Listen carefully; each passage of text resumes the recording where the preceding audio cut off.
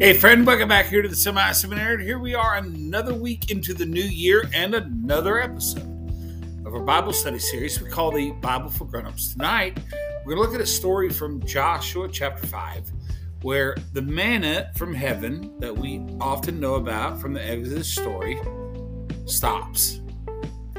And what can that tell us about God breaking through in new ways, new opportunities, to see God working in our lives? I'll see you on the other side.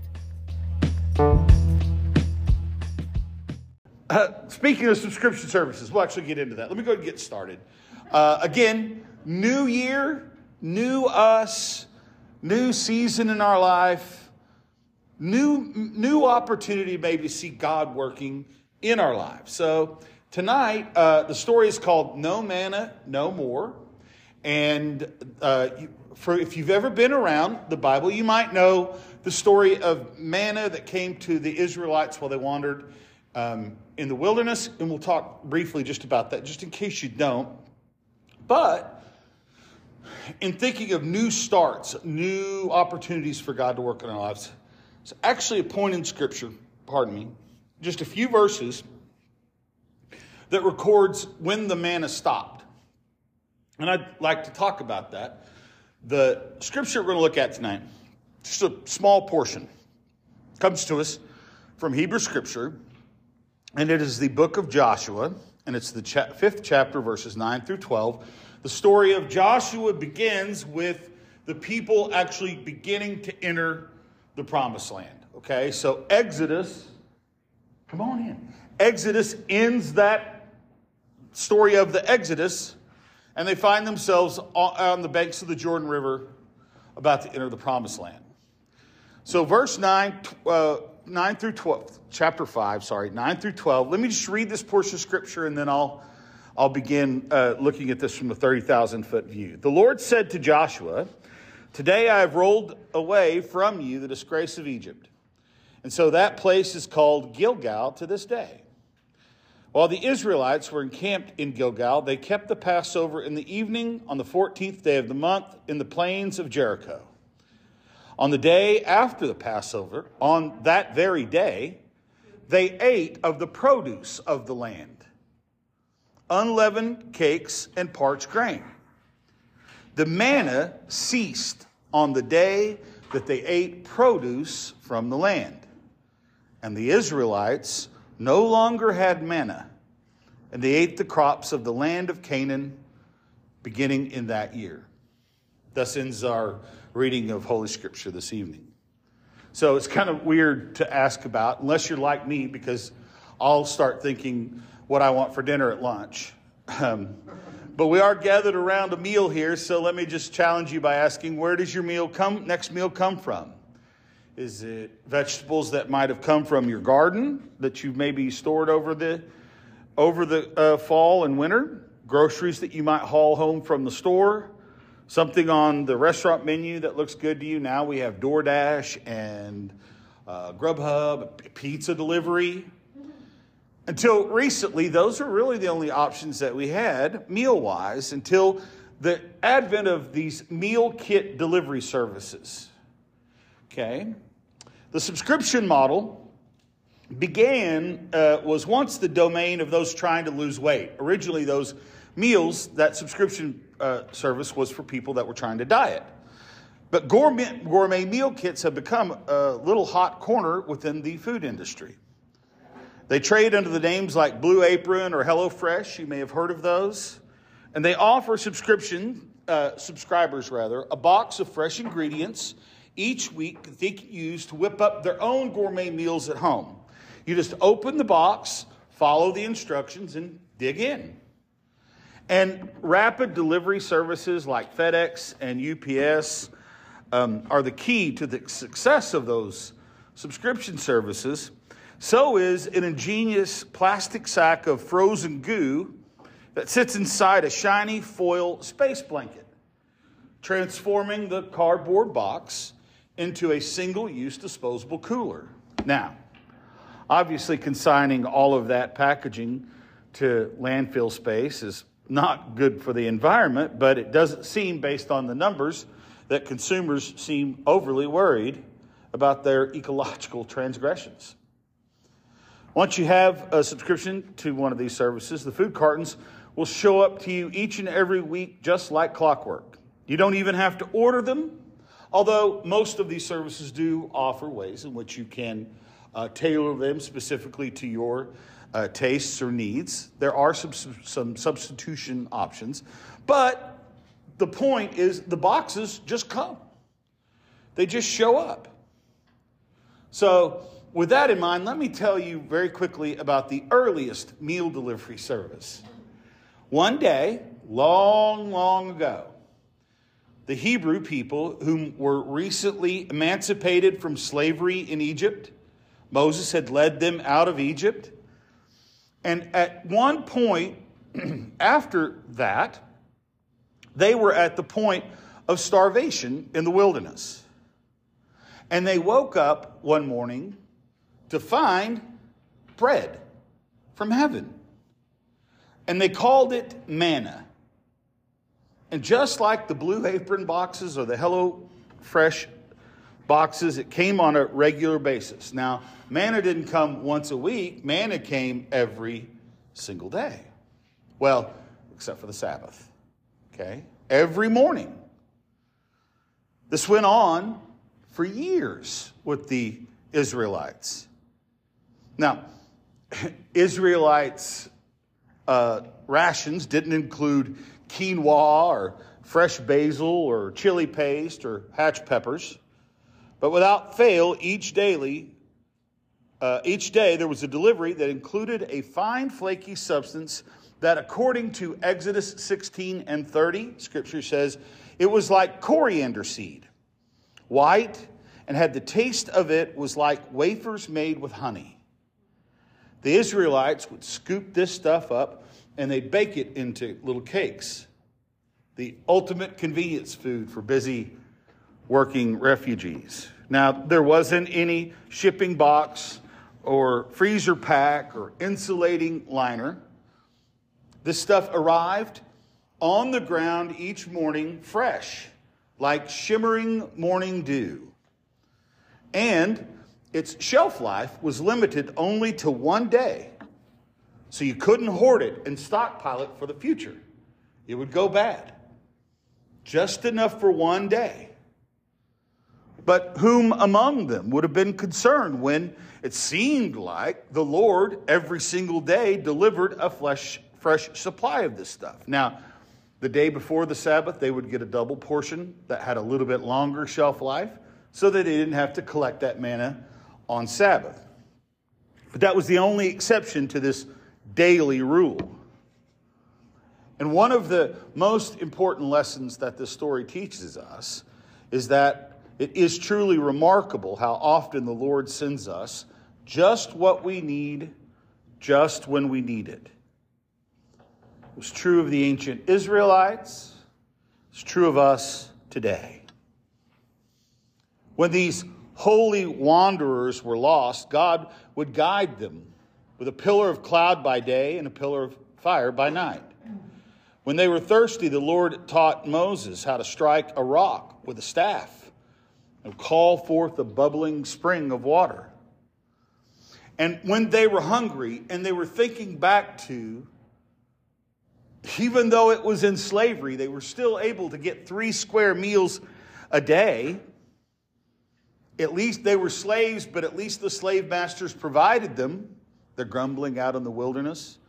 God offered them flocks of quail, easy to catch, as well as this unique gift of manna. Now, the word manna, in case you're curious, it's funny. The word manna in Hebrew translates into, it literally means, what is it? That's what manna means. What is it? Surely that was the question they must have asked themselves when they first saw this crusty white substance on the ground. Scripture tells us that it went on like this for 40 years. That's an entire generation. Manna was the gift God gave the Hebrews on a daily basis to preserve their lives. Now, there have been Bible scholars, and I hope that you're not thinking this and thinking, oh, this is going to be great because he's going to have a good answer for me, because I don't. But because there's Bible scholars who are much, much smarter than I am, have tried over the years to try to figure out definitively what manna exactly was. And I'll just let you know, there are all kinds of theories. Some say that it was the secretion of certain insects. Others, tree sap. Still others hypothesize that it was a type of edible fungus that would spring up at night. The bottom line is, nobody really knows. And to the authors of the Bible, regardless, it's a miracle. And maybe that's all we need to know. Because there are people who approach studying the Bible, reading the Bible, absorbing the Bible. They approach the Bible looking for scientific explanations for everything between its cover. Anything that tries to bend the laws of nature, right? We know people like this that need it fully and unequivocally explained to them. And that's how you end up with thinking that something that in Scripture says tasted like wafers of honey, and come up with insect secretions or tree sap, wild fungus. Not very appetizing, to be sure. But if that's the best you can do, well, you're bound to find that there's no explanation. Regardless, if you're bound and determined to send these stories through the ringer of scientific method. There's no conclusive answer here. And if that's where you're hinging your experience, well, then I just want to tell you, friends, it's a very difficult journey from there. Probably not even the authors of the biblical accounts understood them to be 100% literal. Right? Even though interpreters thousands of years later attempt to do just that. No doubt, the ancient authors had a healthy understanding of literary device like metaphor and symbolism, even if they didn't have those exact terms to describe them. The elegant image of manna from heaven is a very powerful way to depict in a way which we can understand God's goodness and providing all that we need in this life. Let me illustrate this with the words of a Presbyterian minister, William Sloane Coffin. Had a wonderful way of addressing the subject of miracles in the Bible. When I read this, this just makes sense to me. These certainly words I wish that I had coming out of my mouth, because he speaks directly to my understanding as well. And you may not, and that's fine. We have different interpretations. But here are the words of Sloane. Miracles do not a Messiah make, but a Messiah can do miracles. If you asked me if Jesus literally raised Lazarus from the dead, literally walked on water and changed water into wine, my answer will be forced to say for certain, I don't know. But I do know this, that faith must be lived before it can be understood. And the more it's lived, the more the impossible can become possible. I can also report that in home after home, I've seen Jesus change drugs into furniture, sinners into saints, hate-filled relationships into loving ones, cowardice into courage, the fatigue of despair into the buoyancy of hope. And in instance after instance after instance, life after life after life, I have seen Christ be God's power in salvation. And that's a miracle enough for me. Pretty good words, I think. There's also a substance in J.R.R. Tolkien's fantasy trilogy, The Lord of the Rings. functions very much like this biblical manna. Tolkien, of course, may or may not know, was a professor of ancient literature at Oxford, but he was also a deeply Christian man, and he was a committed Roman Catholic. When faced with the problem of explaining what food the hobbits, Frodo and Sam, would find to eat as they crossed the scorched volcanic hellscape of the land Mordor, Tolkien invented a kind of manna that they could carry with them. It was a gift from the elves. It was called limbus. It was a magic bread. It's durable as hardtack and tastes far better. And cakes of this stuff could actually be kept for months as long as they kept it wrapped in a certain magical leaf. Even a bite or two of this substance was to sustain a weary pilgrim for a day. This is food for the righteous. Those who are evil, if you're familiar with the story, like the dark and twisted soul Gollum, find the taste of this substance offensive. In fact, Gollum refuses to eat it even when faced with starvation. This is actually consistent with Tolkien's personal Eucharistic theology. He's expressing his personal theology here. This probably stems from his Roman Catholic upbringing. A Latin term for the communion elements that was common in the early 20th century. It would have been very familiar to Tolkien, and it was the word viticum. Viticum. And that word means for the way. The communion wafer was understood to be spiritual provision for your journey. So it should be of no surprise that Tolkien in his novels refers to the elvish bread-like substance as way bread. For him, the communion elements are the Christian manna, delivered to believers by the hand of a generous God. Now, all of this that I'm talking about, this provision, that word, there's actually a word for it. It's called providence. It's not a word that we hear much anymore, right? It's the capital of Rhode Island, and that city was founded by a guy by the name of Roger Williams, which you all remember probably from third grade civics or social studies or whatever. And he gave thanks for God's merciful providence. Now, he and his leaders were, followers rather, were led to that place, but then they too get driven out into the wilderness because of these unorthodox theological views that they had as Puritans. And when they were driven out in the wilderness, they didn't find manna, but they did find plenty of game in the forest and fish in the streams, and that was manna enough for them.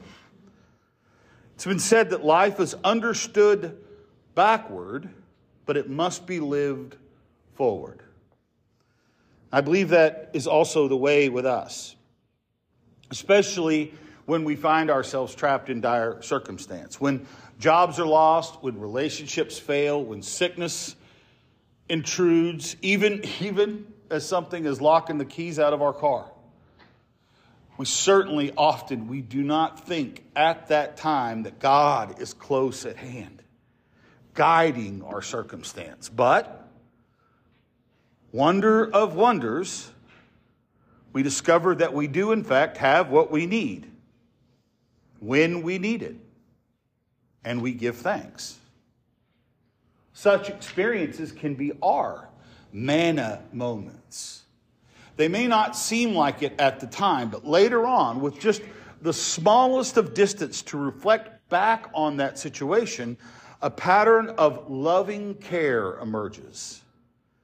And we come to see the providential hand of God active in our lives in the most remarkable ways. When that happens, when we're able to see that in our lives, that place that we at one time imagined as a wilderness turns out to be a place of blessing for us. But here's the point. There comes a time, however, when the manna ceases. That's what happens in today's passage from Joshua chapter 5. On the very day that the Israelite people are bringing in their first harvest in the promised land, they awake to discover for the first time in 40 years, except for the Sabbath days, that no manna came on the ground. And that's not because the Lord had ceased to be generous. It's because the people of Israel no longer needed such heavenly provision. It's not that the Lord had stopped providing. God had simply started to provide in a different way. Friends, we are all partners with the Lord in this business that we call living. It's not like our spiritual relationship with God through Jesus, friend, is not to be lived as if we're some sort of pampered house pet. A cat or a dog who's always looking for the supper dish to be filled, 2 or 3 times a day. Now, surely there are times in our lives when we need the manna. But the ultimate purpose, friends, God's ultimate purpose is to bring us to a place where we no longer need it. Even then, if we expand our field of vision, we will begin to discern the Lord at work in our lives, guiding us in ways that we provide for ourselves, as well as those that we love. All that we have is ultimately God's generous gift. Shouldn't that be enough? Now, here at the Christian church, every Sunday, we gather at the table of the Lord. There, we consume not manna and quail like the Israelites, but bread and cup, which we understand to be, for us, the body and the blood of our Savior. The Reformation era, the Reformance era in Europe, there was a confession. There's a period of time during the Reformation where theologians would get together and go, hey, we need to come up with something that you can recite to say, I believe X, Y, Z, and that makes you a Christian. Or I can't agree with this, this, and this. And they'd go, well, if you can't agree with this, this, and this in this confession, then you're not a Christian. You're something else, but you're not a Christian, because you have to be able to say these things and believe these things totally. I'm not a big fan of catechisms or creeds or anything like that requires each and every one of us to necessarily confess something that we all completely and wholly agree with and aren't open to our individual circumstances and the way that we personally see God in our lives. I think God is far too big to put our relationship with Him into one statement of faith. But I do find this beautiful. The Heidelberg Catechism is what it's called. And let me just read this. These lines date from a time when the concept of God's providence didn't seem so mysterious and strange. As if to say, this was kind of the idea. This is where we want to be. As if to say, I trust God so much that I do not doubt that God will provide whatsoever. I also believe that whatever I need for body and soul, for whatever shall turn to my good, to avail all adversity, God will send to me in this sad world. It's kind of a pretty statement.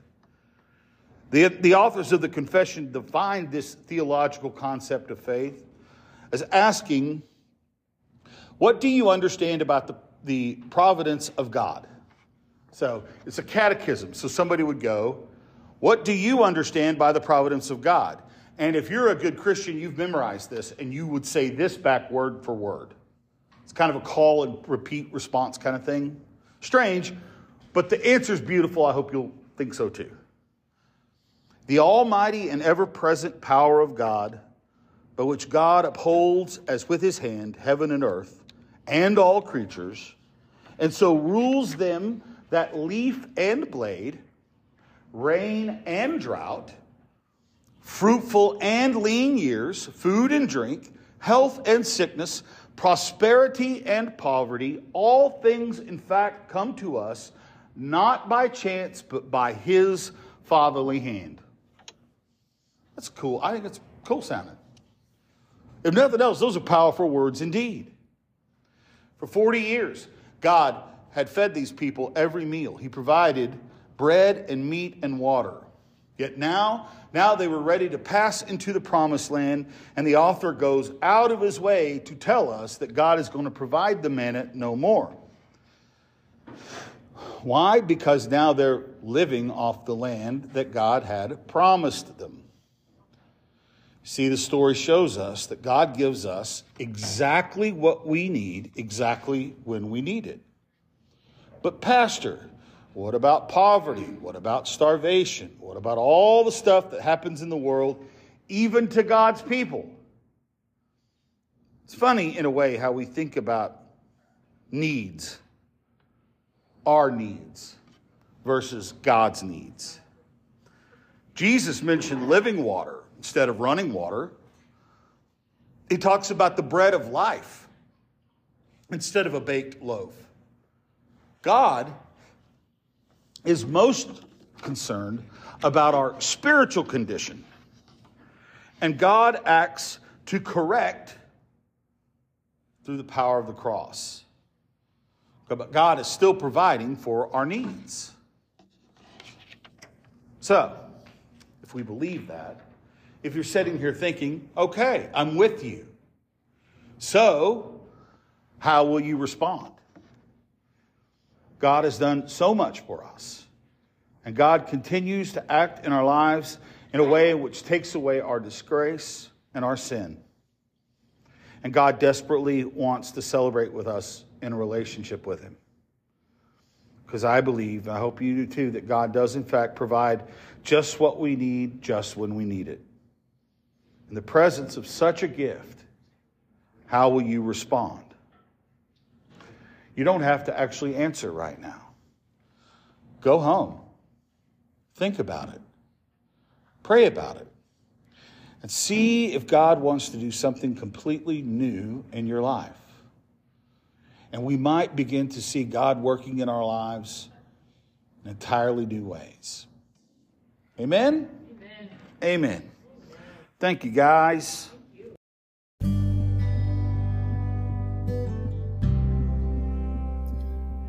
Well, what do you think? I'll say that throughout tonight's episode, I think the one thing that just really, really sticks with me is this idea that faith has to be lived to be experienced. It's like the saying, it's better to give than receive. I can explain that idea to you all day long, but until you actually experience the selfless joy that comes from unexpected giving versus the selfish joy of receiving, you'll never truly understand what it's about. Faith has to be lived to truly be experienced. Something to think about. Anyway, until next week, friend, be well.